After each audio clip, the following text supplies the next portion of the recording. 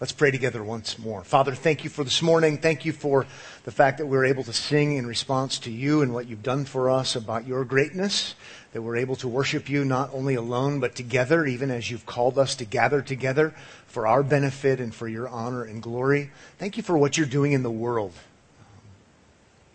We care most about our lives, and it's because we're individuals, but we're grateful that you're a God who's alive and well and working in every nation, every tribe, and every tongue, and ultimately drawing people to yourself, where one day there will be such diversity in worshiping you and honoring you as the one true living God, the God of life and resurrection and redemption. Thank you that we're able to be a part of that.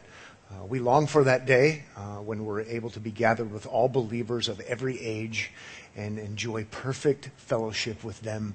Certainly you're worthy of that kind of worship that we'll experience. Until that day, help us to be faithful and to continue to look to Christ. In His name we pray, amen. Well, this morning we're going to be talking about a command in the New Testament. So it's a command. It's short, only 3 words. It's simple to understand. And yet it's a command that you don't hear very often. And when we don't remember this command, it's to our danger. It's to our peril. It leads to all kinds of bad things. It's not the most important command in the Bible, but it is a very important command in the Bible. And that command is, do not believe. That's right. Command in the New Testament. It's the one we're talking about this morning. Christians need to obey this command. Do not believe. Yes, I'm trying to be provocative. 1 John chapter 4 says in verse 1, do not believe. Couldn't get any stronger. If you're a grammar person, it's in the imperative. It's a command. God expects this. God calls for this. It couldn't be stronger. Do not believe. Now, it goes on to say, do not believe every spirit. But at least for shock value and to get your attention, to get you thinking about this, I want you to know and hear, maybe for the first time, the Bible commands you to not believe. It's shocking, especially coming from John. John, the apostle of Jesus, who, according to the Gospel of John and even John's letters, the emphasis so often is on what? Believe. He's the apostle of belief. John is the gospel of belief. It's over and over and over and over and over again. And I don't think it's an accident. Then all of a sudden, counterintuitive, attention getter, do not believe. All along it's been believe in Jesus for eternal life.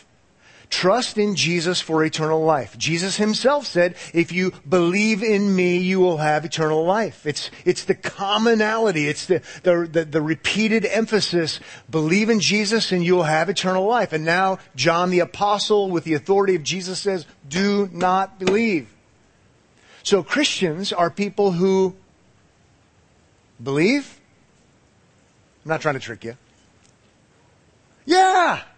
Christians are people who believe. We're called believers. It's really the very essence of what a Christian is someone who's believing. Believing in Jesus, trusting in Jesus for eternal life. That Jesus lived, died, and rose again in our place. We are believers. But Christians are also supposed to be people who don't believe. Because we don't believe everything. And that's what 1 John is about, at least here. How Christians are not to believe everything. They're not to believe everyone. That we're supposed to believe in Jesus. We're supposed to believe those who tell the truth about Jesus. But we must, for our safety, for our joy, for our security and confidence, not be people who believe everything. And not be people who believe everyone who talks about God. And sometimes we're not very good about this. We're not very, to use a good word, very discerning.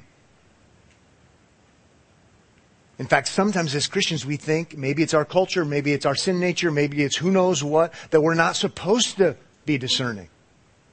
And here we're called to be discerning. And it's so interesting in 1 John. 1 John is a book largely dedicated, most of you know this, a lot of you know this, and if you don't, I'm helping you. It's about assurance. In chapter 5, he wraps up the book telling us he's written these things so that we can be sure that we have eternal life. And if there's one thing that false prophets rob people of, false teachers rob people of, they rob people, they're experts at it. They rob people of assurance. So let's get this straight in our minds. We should be believers in Jesus. And those who tell the truth about Jesus, we believe their message, but we don't believe everyone who talks about God. We don't believe everyone who talks about Jesus. And again, for most of you, you get this. I understand that. But not all of us do. And no matter what, I am pretty confident that if you know more than 2 people, you know people that don't know this and need some help with this. Jesus himself said in Matthew chapter 7, verse 15, so just so you're reminded that John isn't, going rogue. Jesus says in Matthew 7:15, beware of false prophets who come to you in sheep's clothing, but inwardly are ravenous wolves. And some would take that to mean, and it may very well be the case, they're wolves in sheep's clothing. They're wearing shepherd's clothing.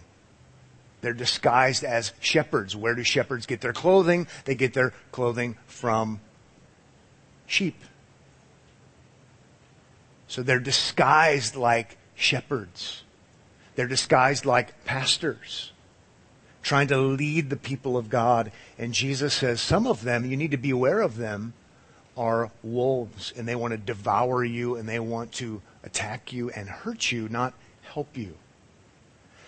Maybe we'll end on this, maybe we won't. I don't always know. But it's so interesting to me that here this morning we're going to be critical of false teachers, because John is critical of false teachers. And the verse that comes to people's minds, because it's the number one most popular verse in America. It used to be John 3:16. It's not anymore, as far as I know. What's the most well-known Bible verse in America, other than God helps those who help themselves? Which isn't in the Bible. Judge not, lest you be judged. Judge not, lest you be judged. Can we all agree that that's a true statement? I hope we can agree that it's a true statement, because Jesus says, judge not, lest you be judged in Matthew chapter 7. Isn't that interesting? In Matthew chapter 7, Jesus says, don't judge lest you be judged. And then he goes on to explain what he means. Because the very thing you evaluate others by, you'll be evaluated by. So be careful. In the same chapter, he goes on to say, beware of false prophets. So what Jesus means, we know, according to the context, is not that we should never be discerning, because he calls for discernment. So we need to remember that. So I'm not trying to be the mean guy today. I know the Bible says don't judge, but I know the Bible means something by what it says, and hopefully you do as well. And we're called to judge, to discern. Okay? I'm off on a totally different tangent, but let's go to 1 John chapter 4, verses 1 to 6. That's our text. 1 John 4, 1 to 6, it's about, in the context of a book about assurance. I want you to be assured of your salvation, confident of your salvation, and part of that assurance is going to come from not listening to everybody who talks about God. The first verse really is the call to discernment, and verses 2 to 6, because we're going to look at 1 to 6 today. Verses 2 to 6 really unpack more of the explanation, the how-to, what this looks like in our life. So it's a pretty easy text to understand how it breaks down. So here we go. Chapter 4, 1 John, verses 1 to 6. Beloved, do not believe every spirit. There's our command. Notice it's in the context of the apostle of belief, but he also the apostle of love. This is the loving thing to do. Beloved, don't believe every spirit. Probably using spirit terminology, because he just referred to believers, true believers, as having the Spirit. And what do false teachers love to do? They love to ape. They love to ape things. They love to steal our vocabulary, even though we're reading different dictionaries. Right? Don't believe every spirit. He just teaches them how we have the Spirit of God, but the false teachers are going to say, we've got the Spirit. Yes, we do. We've got the Spirit. How about you? I mean, it's like it goes back and forth. Don't believe every spirit. Just because they're talking about the Spirit doesn't mean they have the Spirit. He's being critical. He's being discerning. He's calling you to be discerning and me to be discerning. Christians are to be men and women of faith, but not faith in everything and everyone. Commanded not to believe everyone who claims to know God. How about verse 1 where it goes on to say, look at it with me if you would, but test the spirits to see whether they are from God. We know they claim to be from God because they're referred to as prophets, as we're going to see. Prophets claim to speak for God. Don't believe all of them, but test them. Depending on your translation, the word that's translated test there is a word, even according to one basic New Testament dictionary, it means to make a critical examination of something or someone to determine its genuineness. Be critical. Test to see if it's real.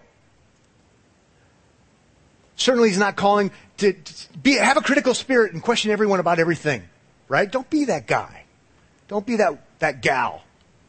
But here, when somebody says this is what's true about God, you are under moral imperative as a Christian to test it to see if it's actually true. Put it to the test. I love it that this is not addressed to pastors. It's addressed to Christians. Now, in Titus, one of the qualifications of a pastor is they have to teach sound doctrine, healthy teaching, but they have to also be able to refute those who contradict it. So I actually am called to be discerning. But here, you are too. Shepherds are supposed to pastor and care for the flock. Yeah, I know that's one of the things I need to do, but one of the things I do as someone who wants to do that is to say to you, you need to test the spirits.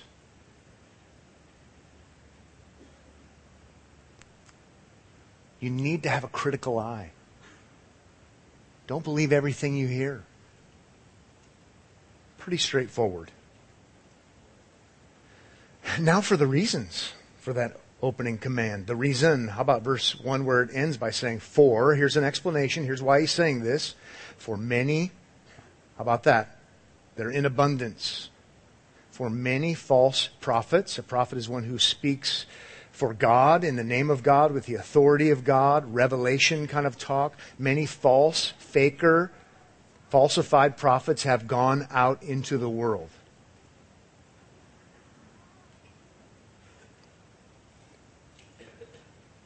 So if there are many who claim to represent God and don't tell the truth about God, then all the more reason for you to take that seriously. It's interesting. They've gone out into the world. Maybe that means, you can take it either way, maybe that means the world is filled with them. There are many of them, and the world is filled with them. Or he might mean something a little bit different, like in 1 John chapter 2, verse 19, they went out from us because they're never really of us. They've gone out into the world. Maybe they used to be associated with biblical Christianity. They used to be associated with the real deal. But many of them have gone out into the world, the realm of sin, the realm of unbelief, the realm of not salvation and eternal life. It's kind of an eye-opener. I always think of that old spiritual, everybody talking about heaven ain't going there. It sounds so judgmental. I'm going to smile when I say it. Many false prophets. Christians need to be discerning. I don't know who said it first or who made it popular, but I've heard someone say that few people are as gullible as evangelical Christians. They seem to buy anything and everything. And it just shouldn't be that way. It just shouldn't be that way. Well, I only want to believe the positive, and we don't want to emphasize the negative. I'm with you. I get it. And you know what? I've been to that church before where they're all about what they're against. I got my card punched. I got the ring. We don't want to be that church. And you don't want to be that Christian. You know, HarryCHuntersReUs.com. We don't want to be those people. But if we believe the truth about Jesus, let's just make it real simple, that Jesus came here, became a real human being, incarnation. Jesus lived a perfect life. Then he died a sinner's death as a substitute to atone for our sins. That's what 1 John has been teaching. And then he was bodily raised from the dead on behalf of everyone who would ever believe that he's the unique Son of God who became a human being. If we just believe those things, guess what? Anyone and everyone who says anything other than that, we label as we're afraid to say it. Wrong. Beyond, well, I don't feel right about that. Well, I don't feel right about it, but I'm not going to base it on my feelings. I'm going to base it upon facts. Do not believe every spirit. Because there are many false prophets who've gone out into the world populating the world. It's pretty straightforward. If you're for Jesus, you're against Jesus attacker, underminer, liars. Okay? That's all. It's straightforward. But we live in a weird time where it's somehow you can be for things but not against things. And the only thing you can be against are people who are, never mind, it's confusing, I know. This is super simple. But we live in a complicated world. And I'm just trying to remind you of sanity. I hope. There are many of them. Think about how we act with our kids, if we have kids. If you don't have kids, I know you can get the illustration. Just this weekend, one of our kids is going off to a different city to do something for school and have a contest and stay at a hotel and have fun. And I reminded my son, I said, now remember, you can't trust everybody. And there's a context there because I've been telling my kids that ever since they could understand words. Be careful. There are some people who want to hurt you. And they might talk and act like they're there to help you. That doesn't make me a bad parent, does it? No, I'm just trying to tell them of the reality. The world is filled with all different kinds of people. Don't believe every spirit. We do it in the physical realm and we say that's good parenting. We should do it in the spiritual realm and say, John, the apostle, thank you for your good spiritual parenting to remind us of this. We're just doing diligence. We're trying to do the right thing. Okay, with me so far? Okay, hopefully you are. Now, explanation. Got that pretty straightforward. Now, kind of the how-to, even though it's not in a formula. But verses 2 to 6 kind of unpack the reality of this for us. So, verse 2 says, by this you know. Oh, there's assurance words, confidence words. By this you know the Spirit of God. Wow, this is going to be good. By this you know the Spirit of God. I mean, this discernment thing is so hard. No, it isn't. Let me make it real simple for you. As we like to say in our house, am I going too fast for you? No, this is so simple. By this you know the Spirit of God. Okay, I'm ready. Edge of my seat. Every spirit that confesses or agrees, that's what that means, that Jesus Christ has come in the flesh is from God. Okay, now the negative. And every spirit that does not confess Jesus is not from God.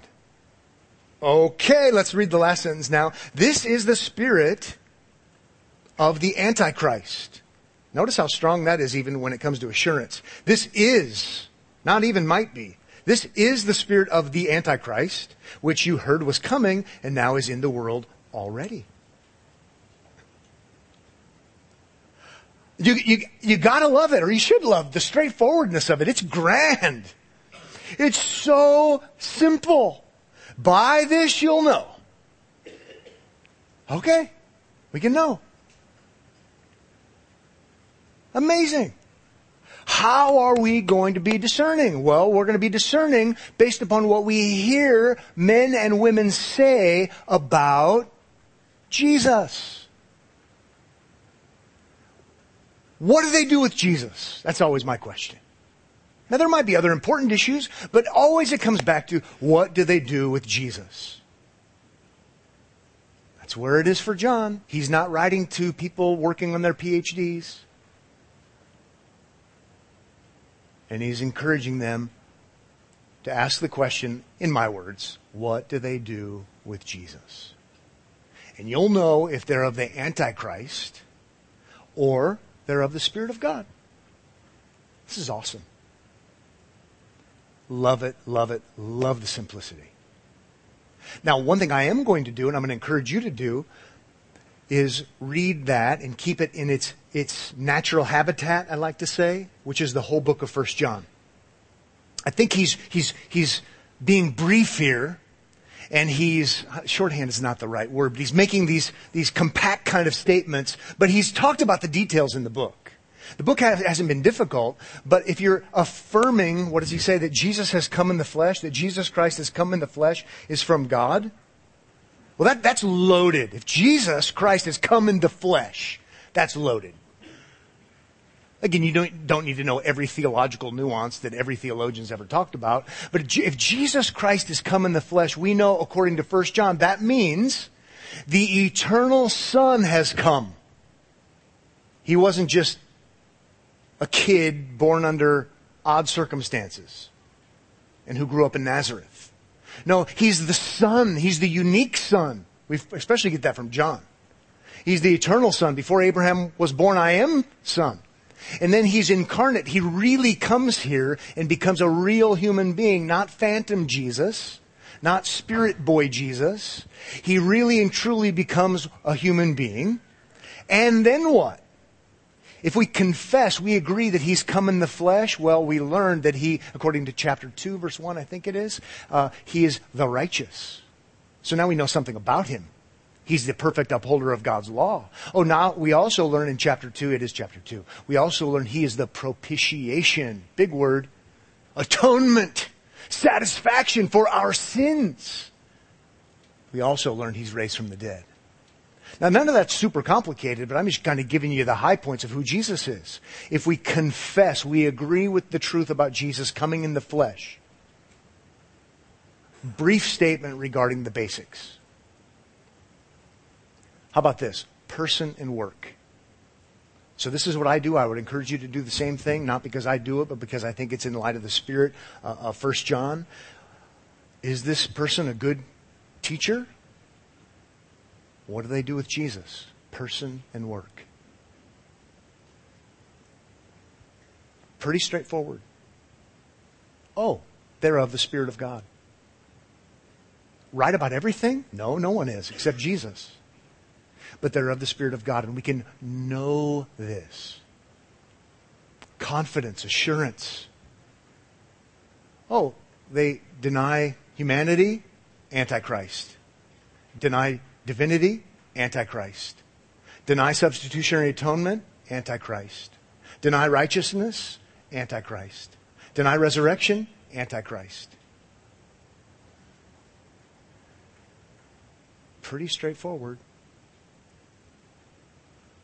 How many times am I going to say that today? Pretty straightforward. I'm just so reasonable.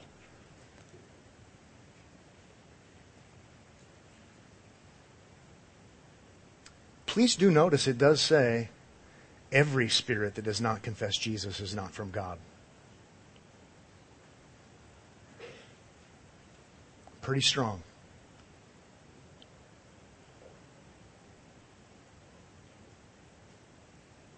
Here's some of my objections to this that aren't real, but they pray. But they have orphanages they sponsor. But they have lots of followers. But they're really interesting when it comes to prophecy. But so-and-so endorses them. But they spoke at such and such a conference. It's kind of hard sometimes, but 1 John does say, John the apostle speaking with the authority of Jesus, every spirit that does not confess Jesus is not from God. The command then is, do not believe every spirit.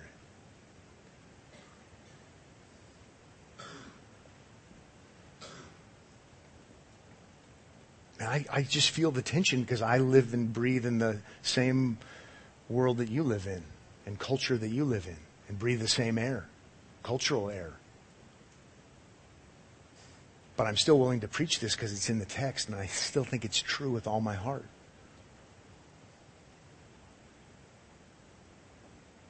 Doesn't seem very nice. But it's not nice to hurt people.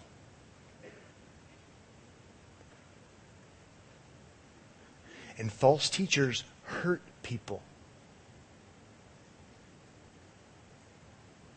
You could say to me, that wasn't very nice for you to tell your son there are bad people in the world. It's so judgmental.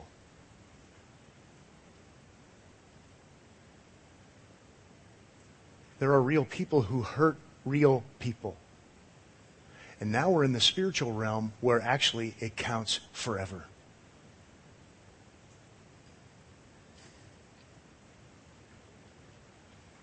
I thought this was interesting by way of a comparison.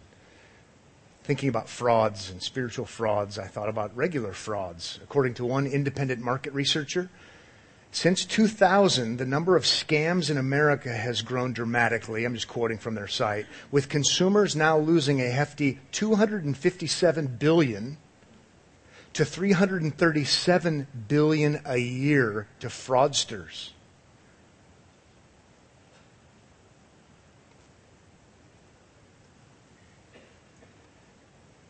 Scam, scam, scam, scam, scam. Fraud, fraud, fraud, fraud, fraud, fraud, fraud. All over the place. Who in their right mind is going to say, that's good, that's great. And no one should ever be critical of them. Because that just wouldn't be nice. They're stealing people's money. They're taking people's money who are gullible, who don't know better. And sometimes they do know better. And that's terrible. It's wrong. It's bad. They prey upon the weak, it seems, most of all. That was taken from a site trying to help people who could be easily misled. Trying to protect them. In the spiritual realm, the stakes are far higher. So let's get off our postmodern high horses and stop judging true, genuine, healthy judgment. And get in touch with sanity. Do not believe everything.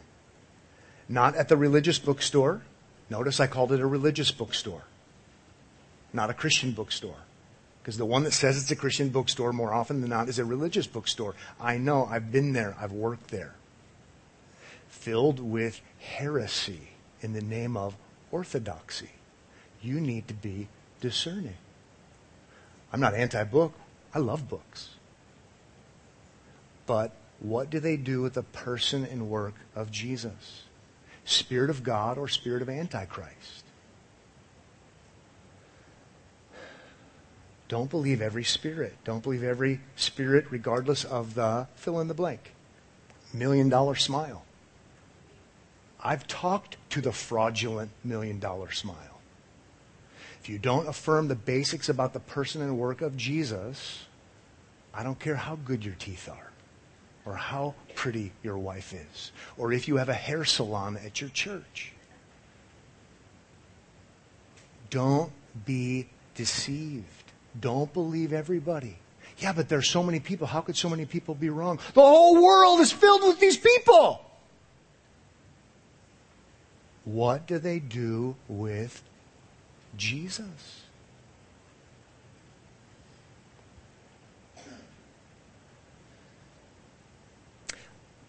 Before we get to the next verse, I just want to just appreciate and invite you to appreciate just how lean his confession is.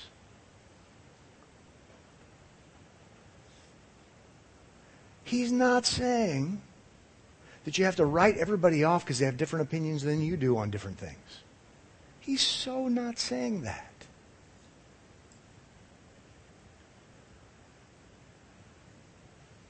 You got to have it right when it comes to the person and work of Jesus.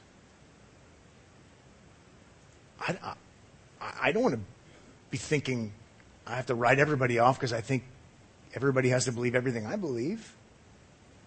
It's pretty arrogant. As if I'm glorified. I'm not. Super lean, actually. Doesn't mean we can't have heated debates or significant conversations about other things, because there are other important things. Don't get me wrong. But it's so interesting that John here goes for that lean reality, because it's the one that really hits the mark. What do they do with Jesus? It makes sense that you define who a Christian is and who a Christian isn't based upon what they do with Jesus. But I think we've lost our minds. What do they do with Jesus? Then there's spiritual unity. Otherwise, there's not spiritual unity. Now, let me ask you this question. How does this help with assurance? This could probably be a good lunch conversation. But I would encourage you to realize this is actually intended to help with assurance. I don't have to know everything about everything and be right about everything to know that I'm going to heaven. And that's assuring. It really is assuring. I can have assurance at the beginning of my Christian experience. Which makes sense in light of even what the Bible says. Therefore, having been justified by faith, we have peace with God. That happens at the beginning. We're believing in Jesus, person and work. And that brings assurance. And we can have confidence. And we can tell other people, here's what a Christian is. Here's what a Christian believes. And by the way, we can have assurance that false teachers are teaching falsely because they're denying the most basic things of Christianity. I love it that it comes to us that way in verse 2. By this you know the Spirit of God. That's assurance talk. Well, let's keep going in verse 4. Little children, you are from God. That's assuring. That's amazing. Little children, you are from God. Not you will be from God, you might be of God. You are from God. I love it, I love it, I love it. You are from God. Let me say it one more time. You are from God. How can he say that? Because of what he's already said about Jesus. But let's keep going. Little children, you are from God and have, that's assurance talk, have overcome them. Context would be you've overcome the false prophets. For he who is in you is greater than he who is in the world. That is awesome and amazing and staggering and bold. You are from God? You have overcome? How do we know this? Because there's something greater in you than what is in the world. The false prophets are in the world, by the way. What does he mean? Well, he already talked about this in chapter 3. You have the Spirit. If you believe the truth about Jesus, you're a Christian, you have the Spirit. There's nothing greater than you having the Spirit of God. You have it, you have it, you have it. If you're a Christian, you are from God. And that means you've already overcome, even though it might not feel like you've overcome. It might not feel like you're on the right side. It might not feel you're the victor in the conflict that you might have with a false teacher. But he's saying, it's as good as done. How could he do that? He could do that because being a Christian is all about trusting in Christ. And you trust in Christ and you have the Spirit and it can't be taken away from you. And so you are from God. How about this? The weakest Christian, brand new baby, only knows the basics. Jesus loves me, this I know, for the Bible tells me so kind of stuff. The weakest Christian, if they were sitting in a room with Kenneth Copeland, net worth of $760 million, a heretic. The Christian who has nothing and knows nothing except the basics about Jesus is the victor, despite appearances. $760 million for heresy?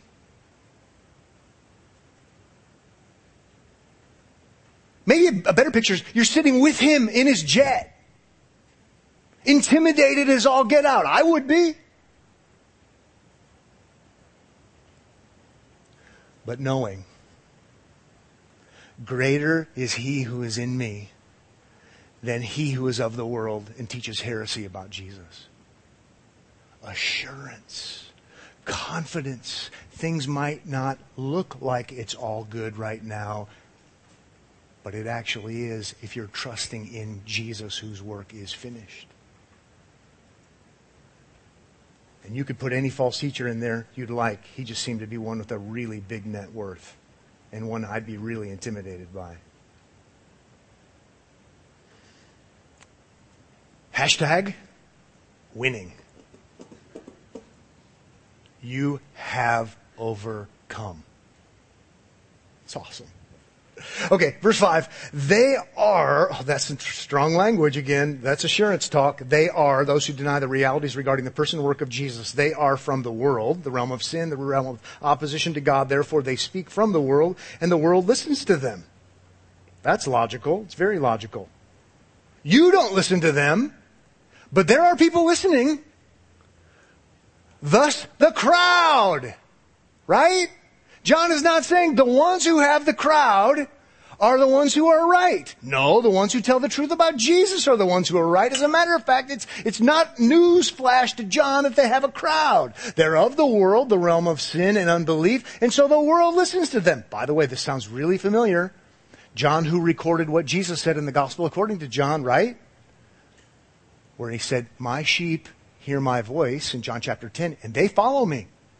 But he also said in John chapter 10, you don't believe because you're not of my sheep.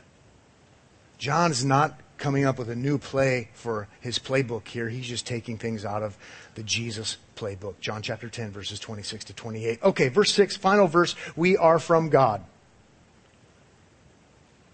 Confidence talk. We are from God. Whoever knows God listens to us. Whoever is not from God does not listen to us. By this here's our assurance word, know the spirit of truth and the spirit of error. Okay. I mean, just so we can appreciate that, I mean, let's just take that out of the Bible, and I'm going to have to look at it to get it right, but let's just pretend like you and I are having a personal conversation. What are you going to conclude about me? Let's take the title. I mean, we're just talking, and I say to you, whoever knows God listens to me. And whoever's not from God does not listen to me. By this we know the spirit of truth and the spirit of error. What are you going to conclude about Pat? You're going to go, that dude is a freak. I hope you conclude that. I don't want to be a cult leader. I hope if I talk that way, you'd write me off so fast and go, that guy is a total megalomaniac. Right? He should be in the book of Daniel eating grass. Looney Tunes. He's confident, but not the good kind of confident.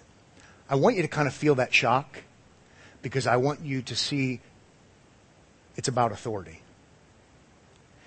John, the apostle of Jesus, chapter 1, verses 1 and following, we saw Jesus, we heard Jesus, we were with Jesus, and I'm not just a Pat Abendroth preacher dude, or I'm not just somebody who came up with this and he's put a spin on things. John, the apostle, and then he's agreeing with other Christians, and that's how he can say, we are from God. Whoever knows God listens to us. We're Christians and we're not making new stuff up. It's about the person and work of Jesus tied to historical realities. He was here and we saw him. We're not making this stuff up. We're not even people who saw the events and we interpreted them ourselves. Because you could make it mean a lot of different things. We actually know what it means because Jesus not only did, he interpreted what he did. And this is why John can say, we know this. It is about authority. He has apostolic, historic, connected to the Jesus who acted and spoke and interpreted authority. And that changes everything. So now I can say this insofar as I've got my finger on the text. And you can say it too. And you can have confidence too. Apostolic eyewitness testimony.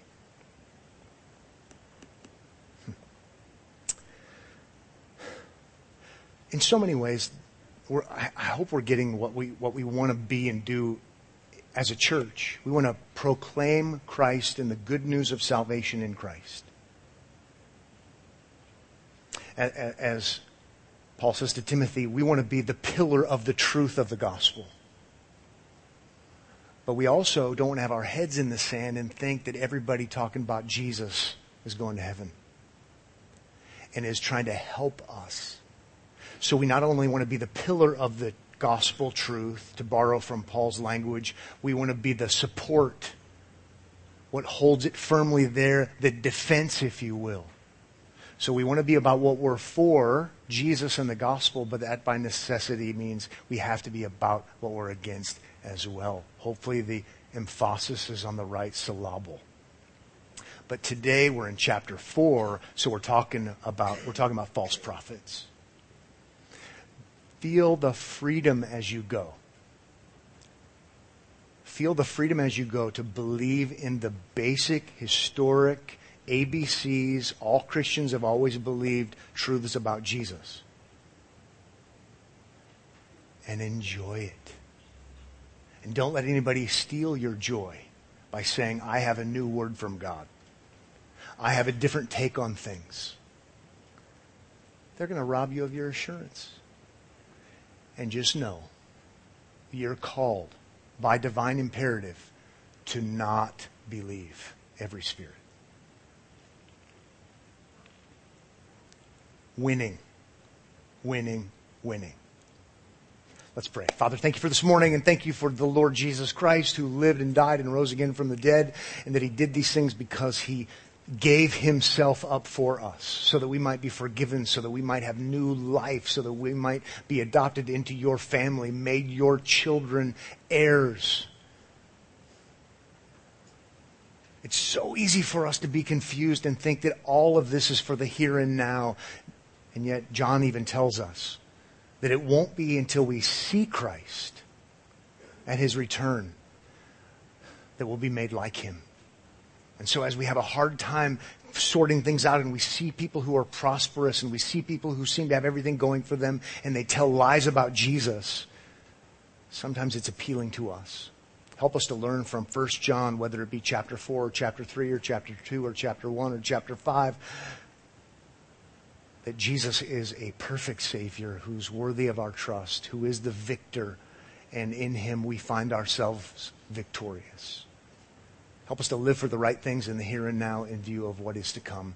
In Jesus' name we pray. Amen.